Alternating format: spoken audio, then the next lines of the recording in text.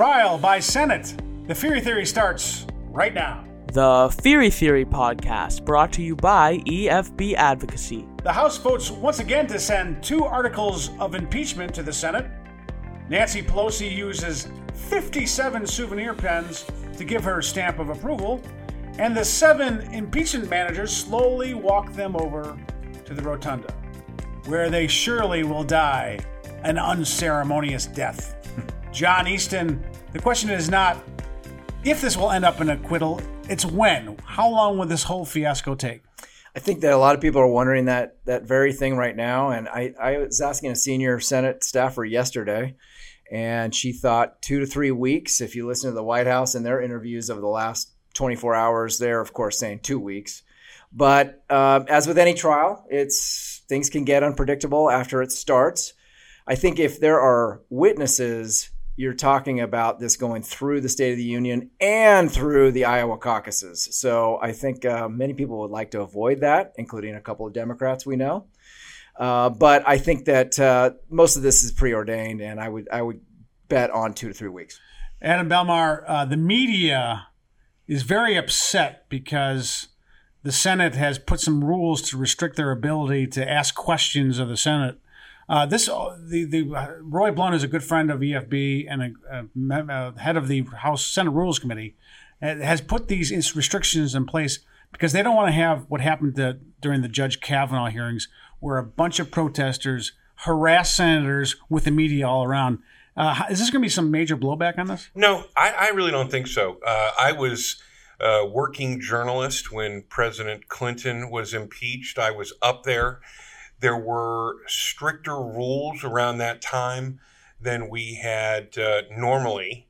The sergeant at arms in the Senate at that time is a personal family friend, and he's been quoted as saying, people are like water; they just go everywhere, and he's absolutely right. The press is always going to whine. They want the best possible situation for themselves, no restrictions. And it's just inappropriate. We're in a post 9/11 era where security is important. And there's always a way to make a connection with a journalist. You might know something about that. Yeah, no question. Whether they hound you down the hallway or capture that harassment by an activist, that's just show.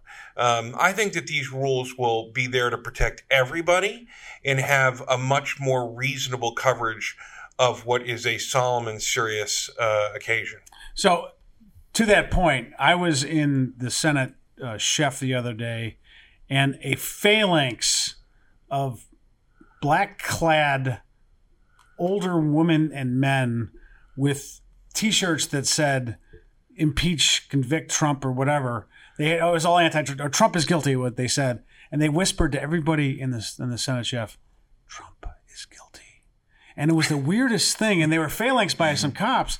I mean, the idea, John Easton, that there are protesters, their protesters are coming. And they want to influence the trial. Well, sure. And this, we saw this during the Brett Kavanaugh confirmation hearings with many of the senators. I mean, look who got boxed in. It was Susan Collins at her own. It could barely even leave her own office. You had Jeff Flake outside the elevator, who apparently that protester may have affected his behavior from then on out. It was just bizarre. I agree with Adam. Having been there and having walked with senators through many, many places, both in the Capitol and the Senate buildings and beyond, it can get very dicey. There is one other thing that you will hear if you're here in part of the Washington audience, and that is that there is a ban on electronic devices in the gallery, even to be employed by the members of the press. Let me tell you, I sat in the Senate gallery under those same restrictions, albeit 20 some odd years ago. We had fewer opportunities to bring electronic gadgetry into the Senate gallery when the hearings, or when the actual trial was going on. But if your news organization is serious about covering these things, then have more than one or more than 4 humans in different locations and let the right humans sit there and soak up what's going on in that hearing and then come back and report on it. You can't one-man ban this thing. So that's an interesting point, Adam. And John Easton, Susan Collins, you're close to the Collins office, I mean, she's been kind of quoted as saying, this actually will be good. It'll be kind of a back to the throwback. But folks without their electronic devices, can you imagine these senators having to sit without their electronic devices on the Senate floor and not have any contact and actually have to listen to each other? It's going to be fascinating. Fascinating, and it'll probably be about time. I think that they did release the rules of decorum for the senators during this trial, and that includes, as you said, no phones or electronic devices. And this is what really gets me is no reading materials other than those that pertain to this trial, to the matter at hand. And that is what senators never do on the Senate floor, and particularly when they are taking turns presiding over the Senate during some boring, resolution that might be debated on a Monday night.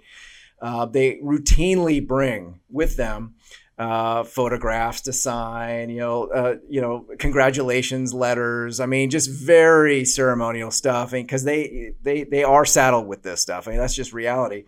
And they can't do that. And not only that, but they're going to be watching from the gallery and seeing what these senators are doing. So if they try to break that rule of decorum, I think that they're probably going to get busted. And if you remember, when John McCain was in the Senate, he was caught playing video poker at a hearing. There ain't going to be any video poker on this whole thing. Adam Belmar, thinking about this and thinking about how this goes forward, the media has been really kind of cheering for Trump's impeachment.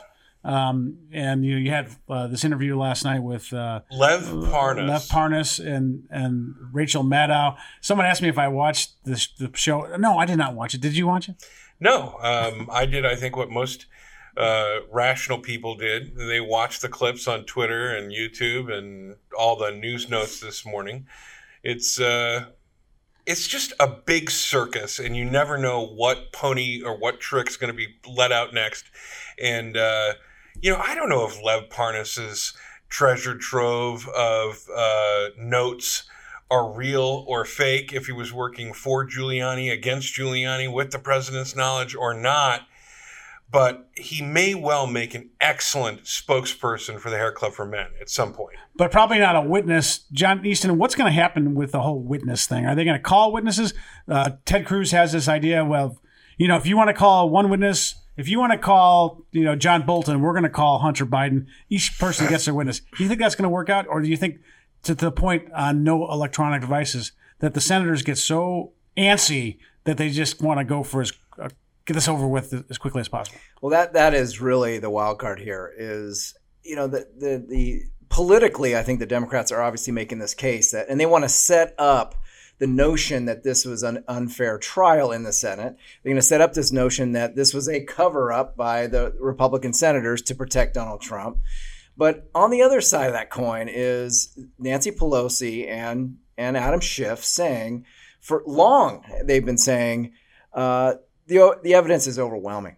It's overwhelming. Well, okay, if it's that overwhelming, you probably don't need many more witnesses, and you don't need the Senate to conduct a parallel investigation.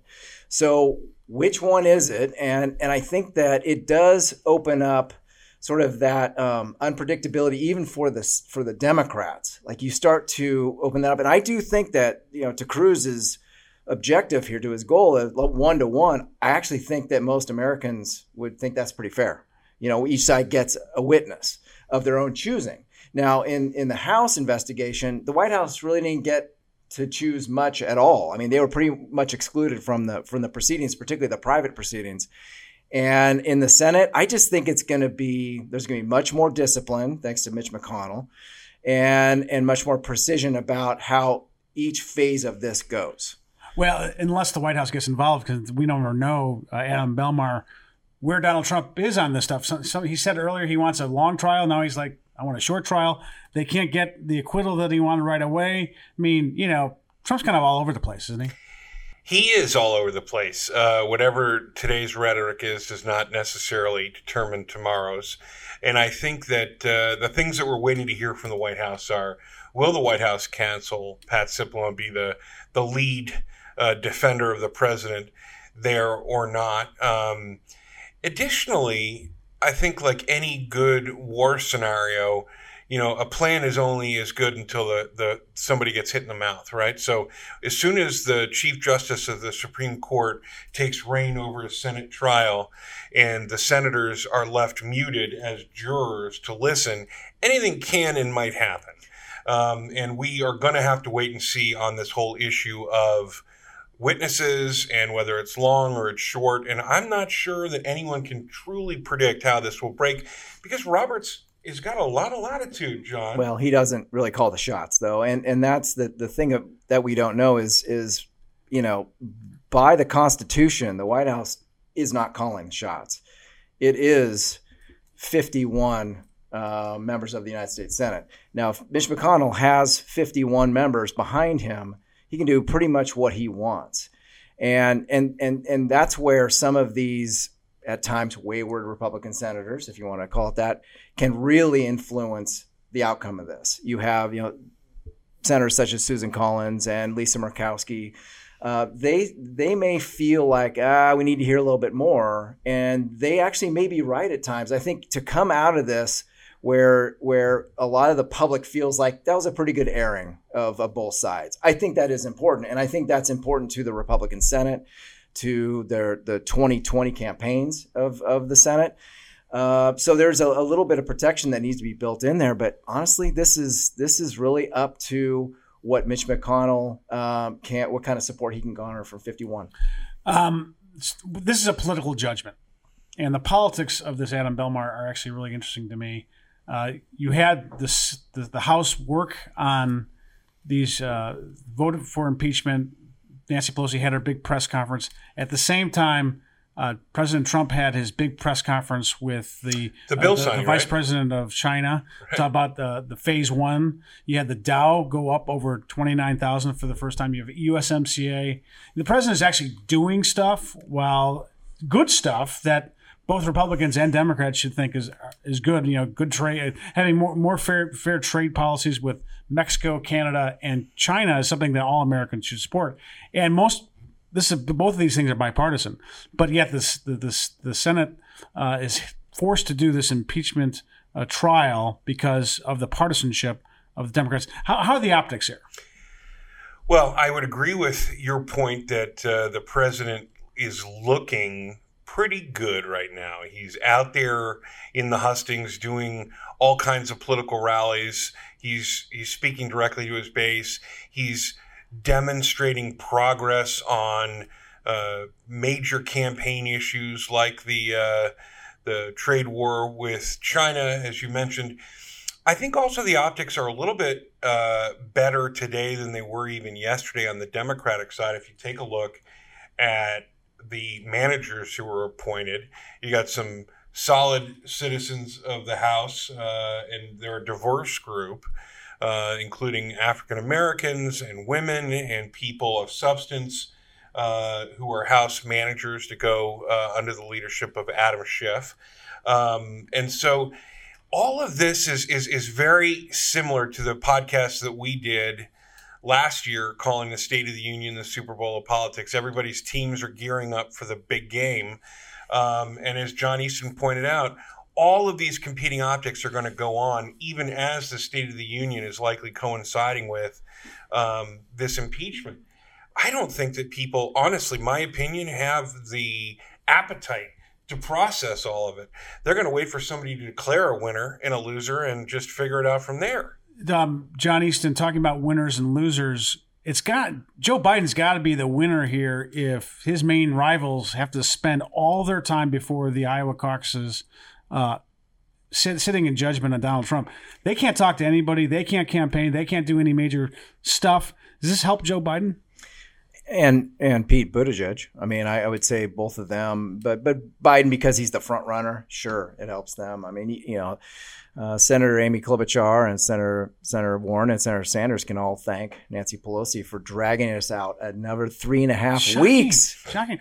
My theory on this is that Biden is Pelosi's choice, and Pelosi is doing this to drag this out on purpose. That could be, and I don't know. I think that, and Iowa's so close. It's so right. bunched together at the top with those four that I don't know in the end, how much it's going to make a difference. Obviously, Iowa is, and as well as New Hampshire, it's so dependent on that retail campaigning, that voter to voter and sitting in those living rooms. And they obviously take that very seriously, and they decide late. They decide extremely late, like day of. Many of those caucus goers decide who their candidate's going to be, and they're, of course, second choice. But it's going to be interesting to see if this goes into, that far, this trial goes that far, how those 3 senators handle their retail politicking. I think they're going to have to rely on their spouses. They're going to have to Skype. They're going to have to ratchet up their digital communications with, to that micro level to make up for the fact that they can't be there. And actually, I think they might even fly out there and fly back same day if they're on a day off. Wow. Yeah. I mean, they just got to do everything they can. That's a lot of carbon offsets. That's true. All right, so I'm appalled. This has been a great discussion on this trial by the Senate. Let's now go to what are you buying or selling? Adam Belmer, what are you buying or selling? It is a long weekend, and we are honoring the memory of Martin Luther King Jr. On Monday. And for the Washington, D.C. audience, I'm sure everybody has seen the great memorial that was erected on the Mall to the Reverend Dr. Martin Luther King. I am buying it, and I would recommend, as I plan to do this weekend with my own children, a trip to said monument to take a look at it. It's not only beautiful, but it is evocative of a message of tolerance and nonviolent action and protest that really should be heralded today. So I'm buying MLK to make this long weekend something more than just a ski weekend. Very appropriate. John Easton, what are you buying or selling today? So yesterday, again, the political irony is thick. In the Capitol yesterday, there was a wonderfully moving ceremony. The Congressional Gold Medal was given to Steve Gleason, who was the popular safety, 7-year safety for the New Orleans Saints. And he was diagnosed, I believe it was about 8 years ago, with ALS. And he was given this award because of his advocacy for ALS, but also what he has done. He's set up this foundation called Team Gleason that helps other ALS patients with mobility, with communications. And if you see, and it's really worth going back to watch, he can't talk. He's intubated. He can't move either. So all this, he's got this wheelchair that is obviously high tech and can move him around, but also he speaks with eye movement, with eye glaze, with facial movements, and into a computer that reads this. And it was really, really something. So, and I'll quote from his speech. He said, "If we can keep exploring, share our weaknesses with each other, and compassionately collaborate to solve problems, our human potential is boundless." I just feel like that is just an amazing statement by him. And I think that speaks to a lot of things. One, obviously, he is sharing his weakness, his ailment to benefit others, but also he's extolling the virtues of research, of course, and more investment in research, which, of course, EFB is very much a part of and proud of. And that is my buy.